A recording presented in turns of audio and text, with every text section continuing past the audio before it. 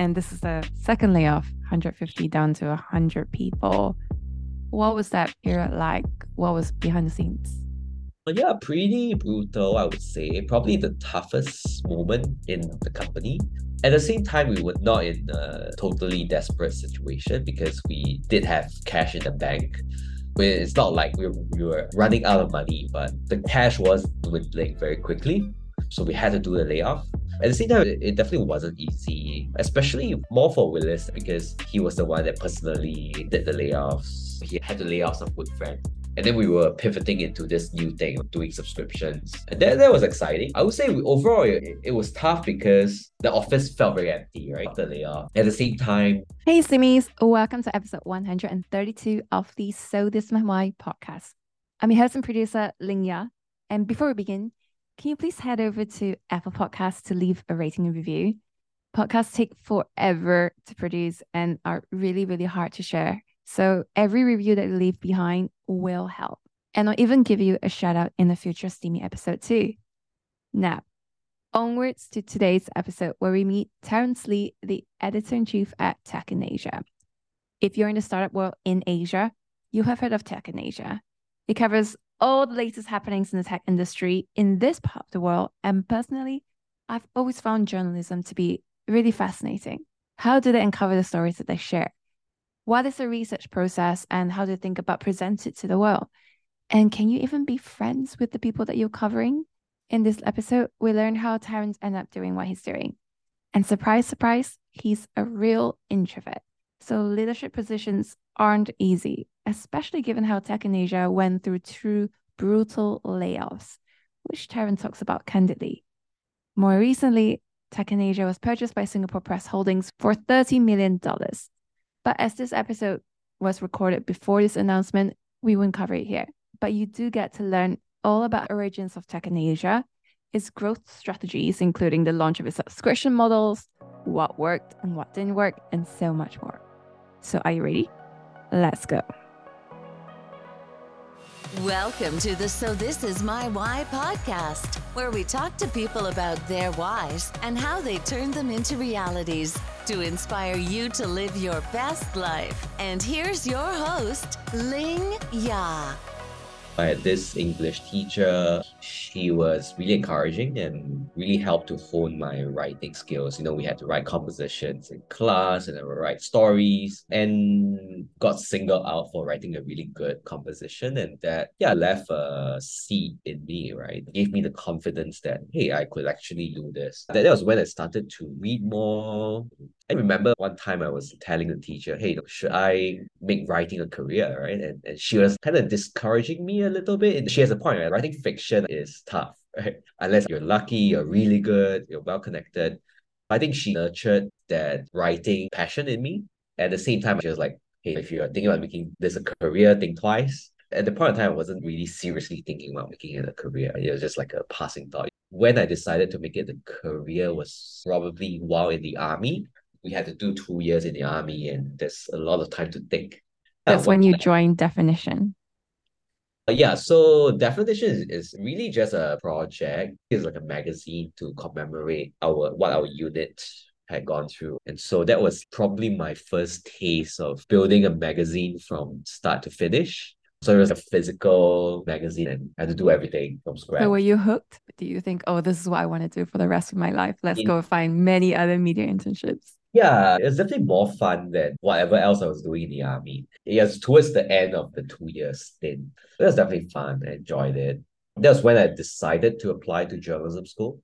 Couldn't get in the first time around. I don't know, maybe I was like underdressed. I remember some people wearing like office wear. I was in t-shirt and jeans. Maybe I didn't leave a very good impression. Reapplied a year later, wrote this naive letter about why I'm passionate about journalism, how I'll change the world as a journalist. That got me in. So I got into journalism school and there's a whole other story there. I would do these internships with the newspapers and they would send me out interviewing random people on the street. And as an introvert, that's like hell, right? Because people will reject you. I don't know how it's like in KL, but in Singapore, you just avoid all these random people approaching you on the street, either selling insurance. You walk out the other side. Yeah, so now I'm like the guy on the other side, not selling anything, but trying to quote people, get their quotes in the paper and to take their pictures. People are always concerned, what are you going to do with the pictures? A lot of them want to be quoted, but just don't want to put their name there. A lot of things that were very uncomfortable, I would say, and that make me question whether I want to be a journalist. What kept you going? Because you tried and you were working at so many different places. Nyan Chronicle, The Straits Time, many different other publications. Clearly, you still liked it enough, despite the fact that it felt completely opposed to your character. Yeah. Naya Chronicle was the school paper. I just wrote columns, opinions. So I don't really need to talk to anyone. So that was fine. I also volunteered as editor for the Online Citizen. That was political. So it was a bit anti-establishment. So I wrote about politics. That was fun. Obviously, talking to people and just being out there can be challenging, but there's always that intellectual reward. Talking to people is rewarding as long as it's planned. A bit more challenging for me if it's like, hey, go talk to this random person. Did you have some kind of career plan in mind? Because jumping from one to the other must have given you lots of doubts and questions. What am I doing with my career? Shouldn't I focus on just one platform and really build a portfolio here? I think back then I was really just experimenting and trying out different things, see what fits. I was a student, so I don't think that far really. I think that the main question was whether or not journalism should be a career. So I dabbled in political coverage, current lifestyle, health. So I've done all of that. Even started a website called New Nation. So there was like political satire in the vein of The Onion. Tech reporting kind of came towards the end of my uni stint. I like technology, always loved computers. I wasn't a programmer, so I wasn't that geeky, I would say, but combining technology and writing, yeah, sounds like a perfect job, right? So you ended up joining Tech in Asia in 2013 as managing director.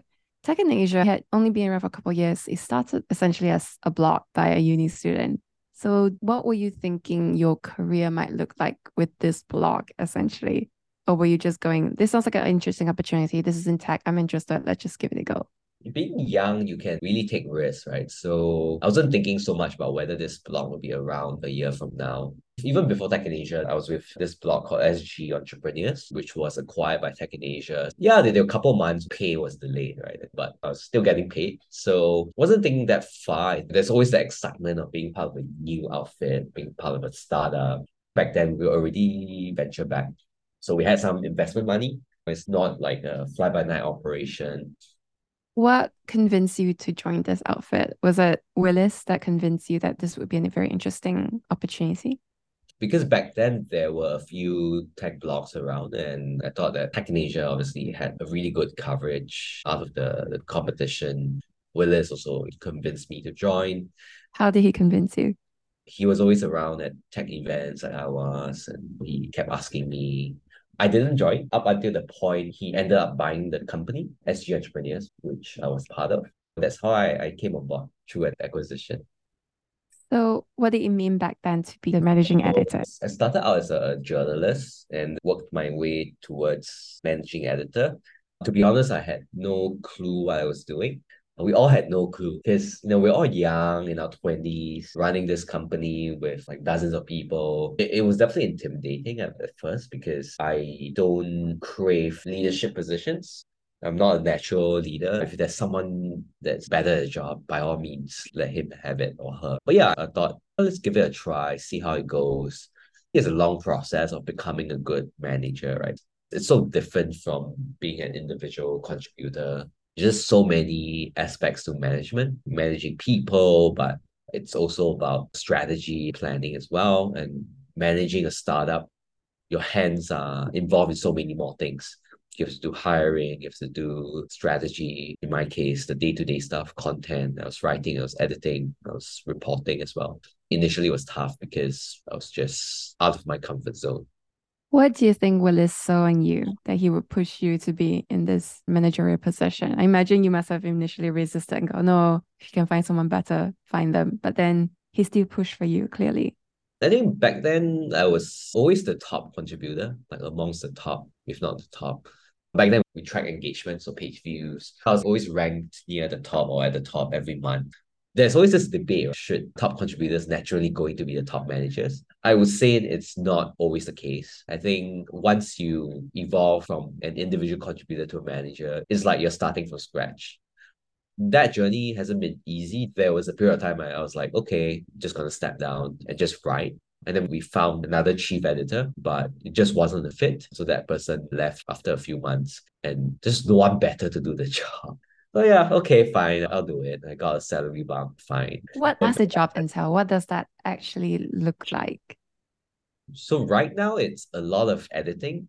There's a lot of me just reading the website, the content, and then giving feedback. Feedback has to be immediate, right? Otherwise, it'll just be forgotten. So just reminding people, pushing people on deadlines. There's a lot of planning and strategy as well. Like I have right now on another module, just spreadsheets.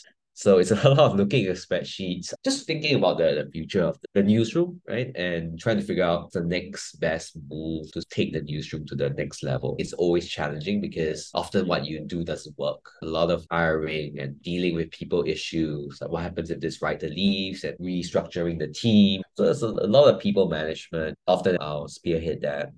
And what's the relationship between what you're doing now as editor in chief with the founder?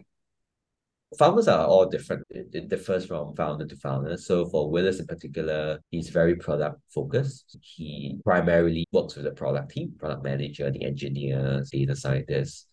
I handle everything on the content side of things. We work together on projects that involve both product and editorial.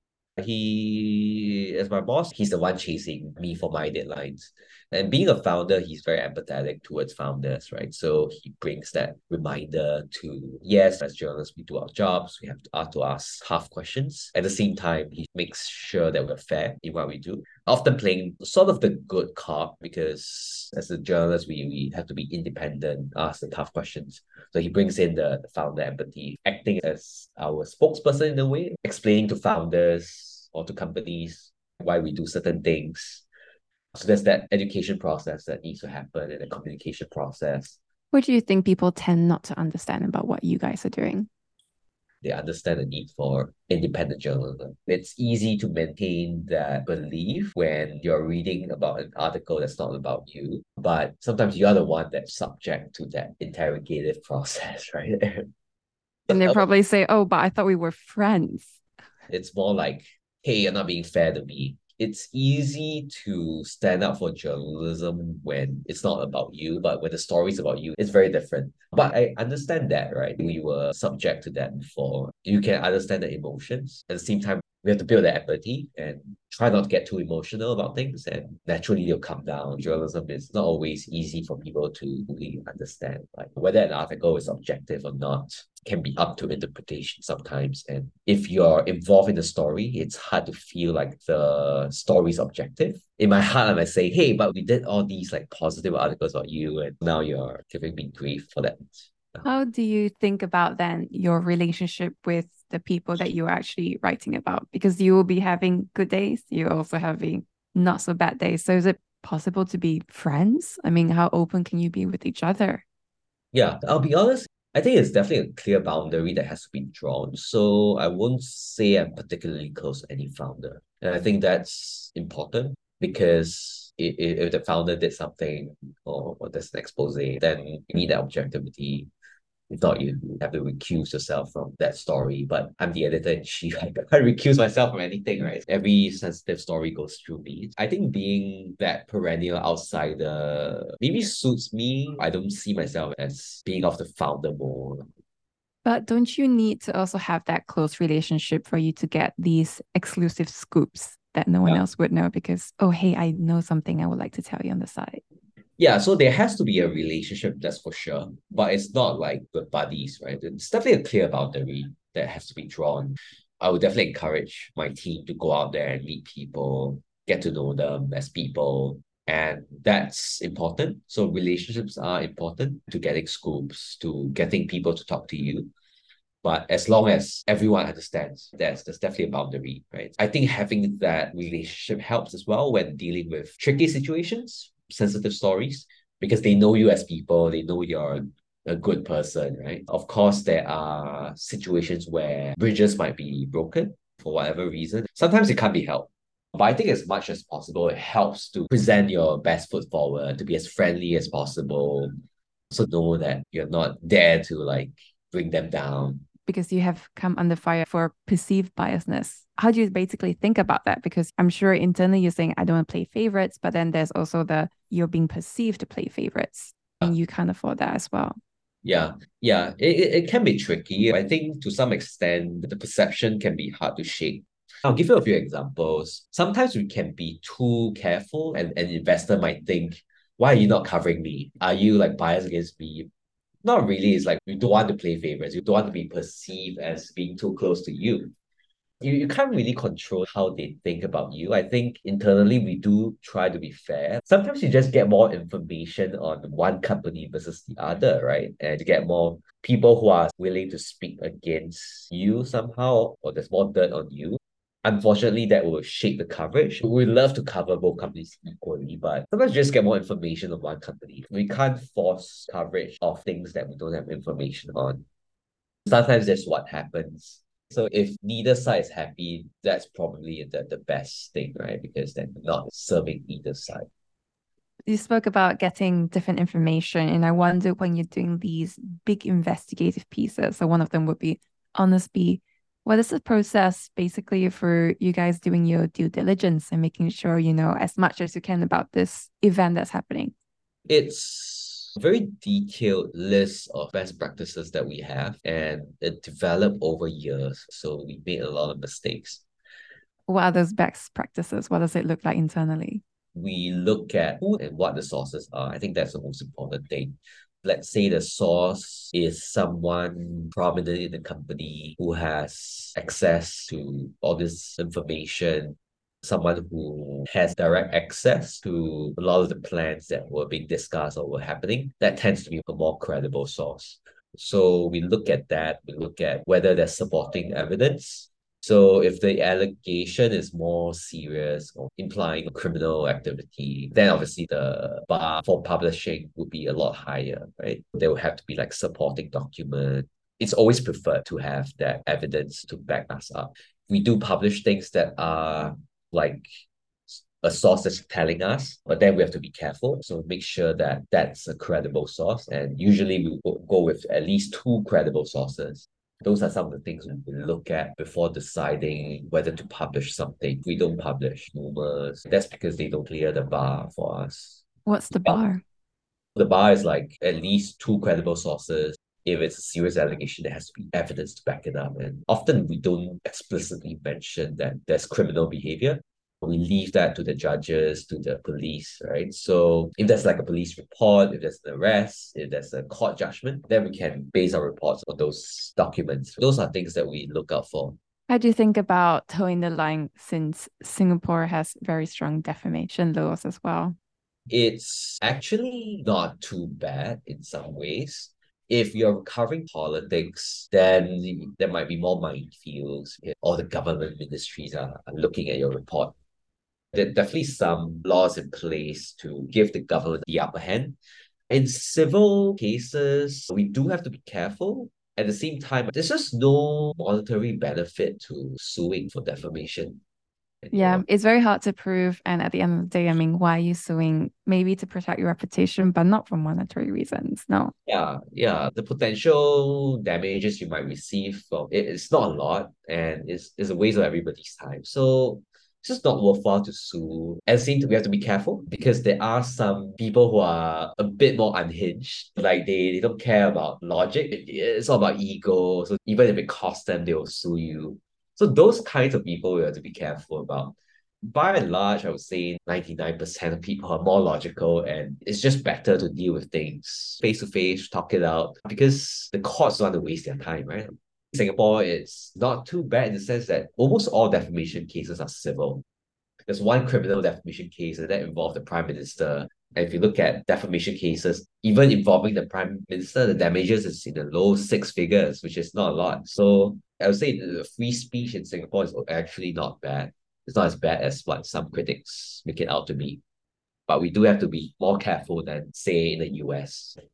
But you would get certain things wrong. So how would you handle that when you get things wrong? I think we try to be transparent. What we would do is that we would make a correction or corrections to the story, and we would add a note in the story stating what was corrected and when. So we have done some corrections. There were instances where we totally get the story wrong, which is very rare. It hasn't happened in 3, 4 years. That was before we had proper guidelines in place. So as long as we follow guidelines, we would not get a story totally wrong.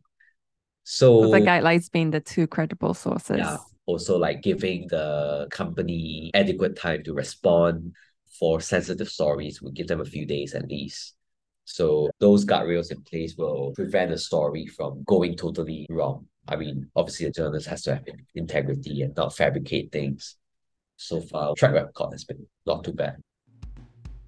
Hey Simis, just interrupting this episode to say that if you'd like to learn more about what it takes to run this podcast, as well as how you can share your personal story to the world, much like what I'm doing with Simi guests here, and also ensure that the kind of things that you're sharing with the world will help you achieve the goals that you want, whether it's to get a new job, to get more media opportunities, or even more clients, then do subscribe to the Simi newsletter.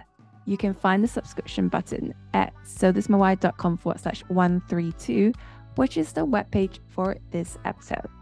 Now, let's get back to this steamy episode. I wanted to talk about another umbrella, which is monetization, which is always the thing that you have to think about. So going all the way back to 2015, that's around when you first joined, fresh 4 million investment, you have over 100 full-time staff across China, Pakistan, and Southeast Asia. And then 2016, you had to let go of most of your freelance contributors, most of your India stuff. What was that period like? I believe you had to fly to India as well at the time. So that was, I think, pretty small scale layoff. I think the bigger one later on. What happened was that we tried to do like the India conference, very tough market. It didn't go well for us. I don't recall the numbers exactly, but I think we lost money every year pretty much. What do you think went wrong? I think it was a tough market because there were so many competitors. There were already so many conferences. There were well-known tech media brands and conference brands there. We were kind of entering late, into the market. It's just tough getting sponsorships and getting people to pay for tickets. All those combined, I think, drove us into a loss in India every year. Then we decided to just pull the plug. So I had to fly to India to lay people off. They were surprised. Probably all of them did not see it coming. That was definitely a tough period because, it's my first time having to do a layoff exercise. And some of them had joined us from very credible publications, Reuters and so on. Some of them cried and all that. It wasn't fun. What were some of your main takeaways from that experience in particular? Sometimes business decisions have to be made. If the numbers tell us that it doesn't make sense, then we have to pull the plug. So that is inevitable. But we have to try to lessen the emotional impact. I've never worked at a big corporation before. I don't know what it's like to go through a layoff at a big corporation where you're just a cog in the machine, right? I might be wrong, but maybe a layoff might have less impact that way. And there's generous severance packages and all that. And you don't feel as much emotional attachment to the big company. Unless you're at Google and they all go on TikTok and complain. Yeah. But at a startup, it's different because people kind of leave their big jobs to come work. The culture's decent. There's more emotional attachment in some ways to working at a startup. I'm generalizing, but it was true in our case for sure. People generally really like the culture. So definitely a layoff would have a stronger impact. At the same time, there's more leeway to when you're doing a layoff at a startup to be more empathetic. I've seen layoffs at big companies where you just inform on the day itself. You just lose access to your Slack account, your email, and it's all very corporate. Like you just inform over email that you're laid off. But I think at a startup, it's different. So in our case, one takeaway for us, and it's something we do now, is that we're very transparent with regards to the criteria for certain actions. Before we do layoffs, certain criteria have to be met. Like if our cash goes below a certain amount. So all that is laid out very clearly every month in our town hall. So if we feel like the India expansion is below a certain threshold, we will make that very transparent and the India colleagues would know. In some sense, that helps actually because they know exactly how progress is going. They're not blindsided by any layoffs. It gives them more motivation perhaps to kind of keep their jobs, right? Like if they know it's not going well, they have to make it work. So yeah, being transparent, being communicative about what exactly is going to happen before things actually happen. I think those are the takeaways. I guess give the team more time to make the next moves. Those I were feel the like a lot of companies I've met as well, they also practice this same level of transparency because yes, you do manage expectations and people feel as though I do have a stake in it and this is very real. I have real impact on the company. But then at the same time, the bigger you grow, surely there must hit a point where you can't be so transparent. You can't let every single person in the company know about your revenue. How do you think about that? Because you must be thinking of growth as well. To be honest, I haven't really thought about that because I think right now we're at a threshold, we're at about less than 100, right? So we're not at the point where the culture needs to really change. I don't know what's going to happen if we hit like 150 or 200 or 300. When will that start to change? But we're not at that point. We are not looking to hire aggressively as well. Yeah. So it hasn't really crossed my mind. Does the transparency filter down to what everyone's being paid individually as well? That's where we draw the line. We don't do that. We just haven't crossed the line where we would review everyone's salaries. I think the consideration here is that not everyone would be comfortable with that. You can't arbitrarily review someone's salary if they're not comfortable with it. So I think that sort of practice has to be set almost, right, from the company's inception, and people come in with that sort of expectation. I think we've been very transparent about the revenue and the performance of the company from day one, but salary we didn't. So that goes way back. So I think to make that shift, you would pretty much have to start a new company, right? Because then you just run into issues if you kind of switch to that mode. That's fair. So I want to delve deeper into the layoffs for the second part. But before that, so you did the first round layoffs. What were the plans in order to get things back on track? Was this where you decided to launch a recruitment segment?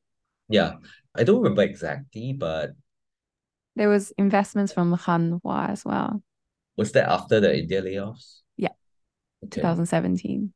That Hanwha round was centered around us trying to turn ourselves into more of a tech platform. So we had a recruitment arm, we had the jobs platform, we had media, we had events.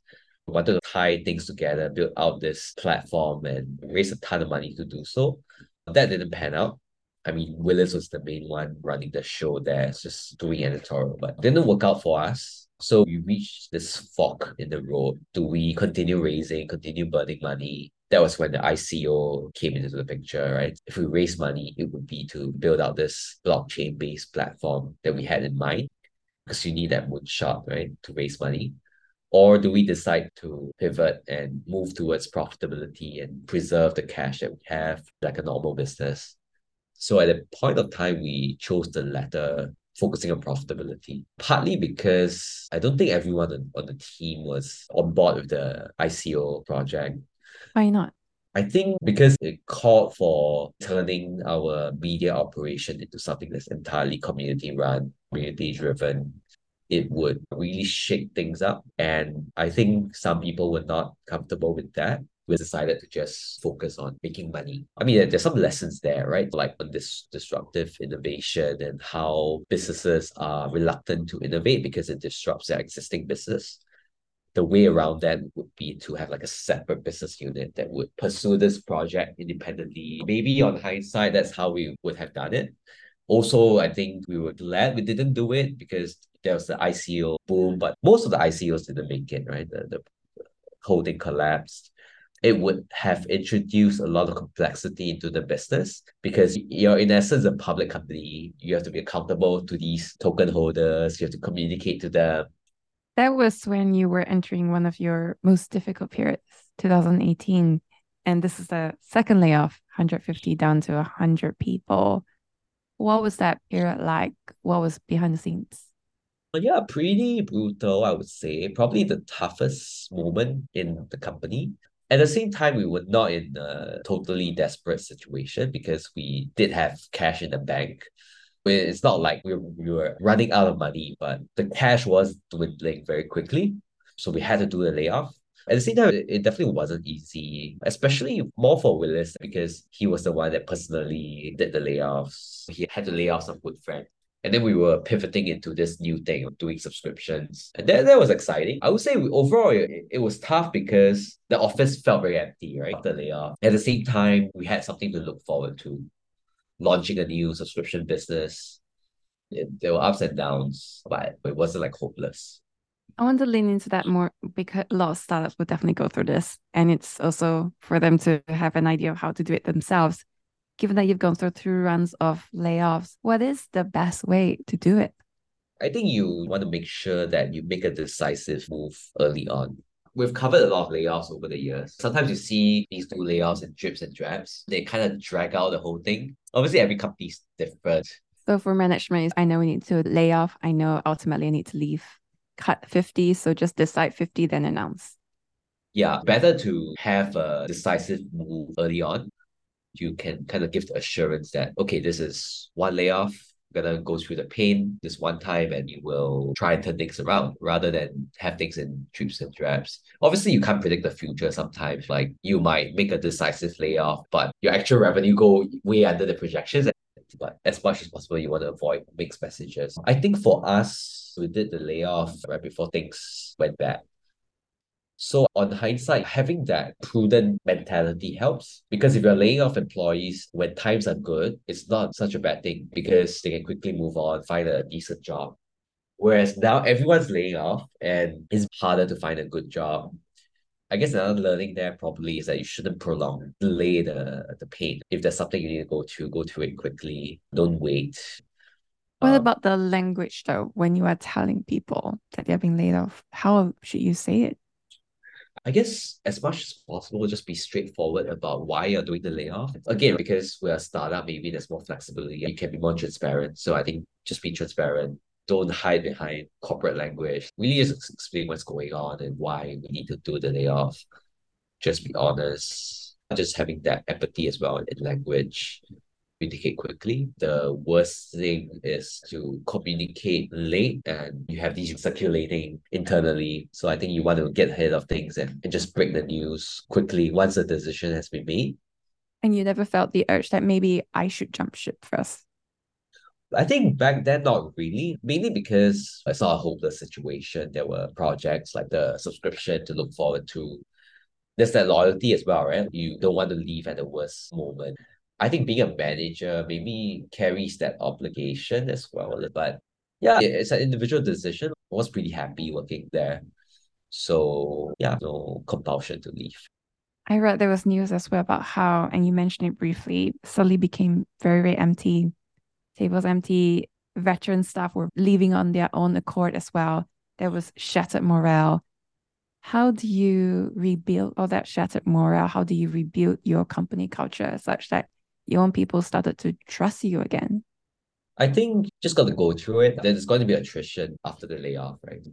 When your friends leave, you want to leave as well. But I think things like celebrating the small win helps. I think when we launched a subscription, it was beyond our expectations, actually. It went way above our projection. So I think that gave people some hope to have these wins. What were the projections you had? I don't remember exactly, but it was definitely way beyond that. We quickly blew past projections. You made it sound so easy. We just switched to subscription mode, but I'm sure it wasn't that easy because you were going for it, right? It wasn't that easy in the sense that back then our content wasn't that great, I would say, compared to now.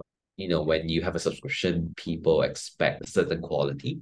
So we had to rise to that. So was it more just trust us, we are going to improve the quality? Before we were just click driven, but now that you're paying, we will give you in depth and you just have to subscribe and support our journey. Yeah. Also, they are believers, right? I think every company will have its believers.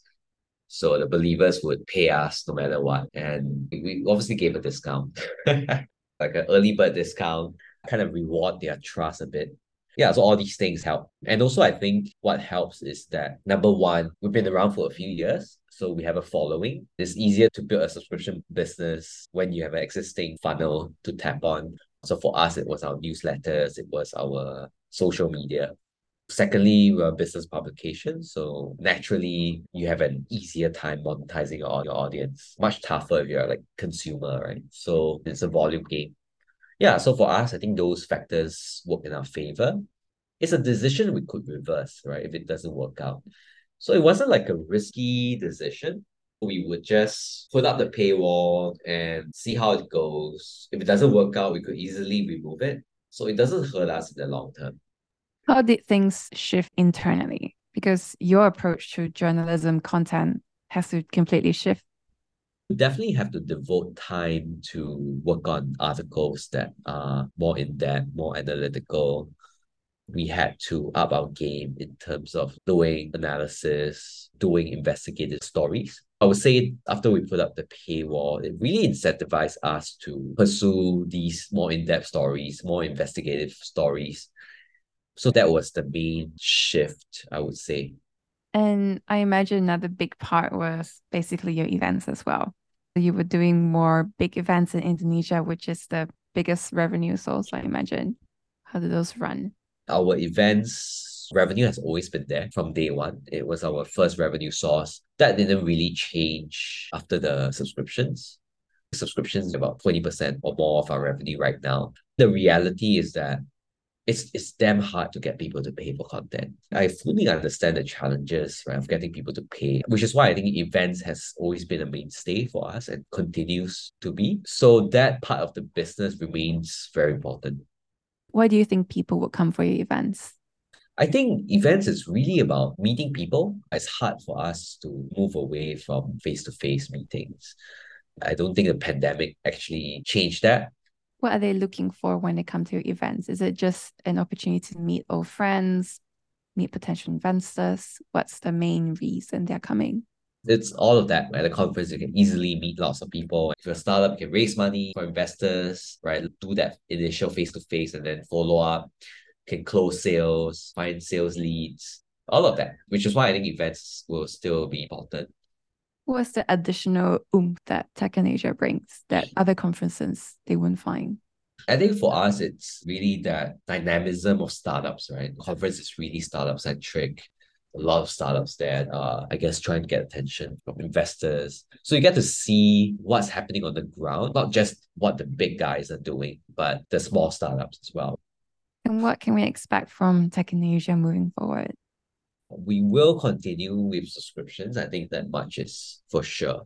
I think the challenge for us is to try and grow our subscriptions. How do we continue to make the subscription more worthwhile, to make it more sticky? I think that's an ongoing challenge.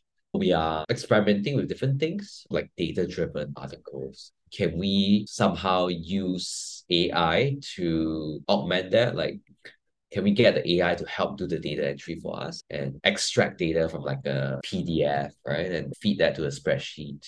And that frees up our journalists to pursue more interesting work. Those are things we're looking at. We're looking at more events. We did some really more intimate events where it's for higher level executives. So we might do more of that. We have smaller meetups of founders as well. One thing we're looking at is like a glass door for VCs, allowing startups to rate VCs anonymously. It'd be interesting because there's definitely like anonymous reviews. It's like the first layer of information you can get, and then you can kind of verify it on your own. I think that would be an interesting experiment for us. If it works out, we can think about how we sort of build in some layers of verification. Let's say a founder is willing to put his name on the review. That counts for something, right? That might be credible. Those are things we might look at. We're looking at more data-driven journalism where we collect data, turn that into content. That allows us to scale up the content very quickly.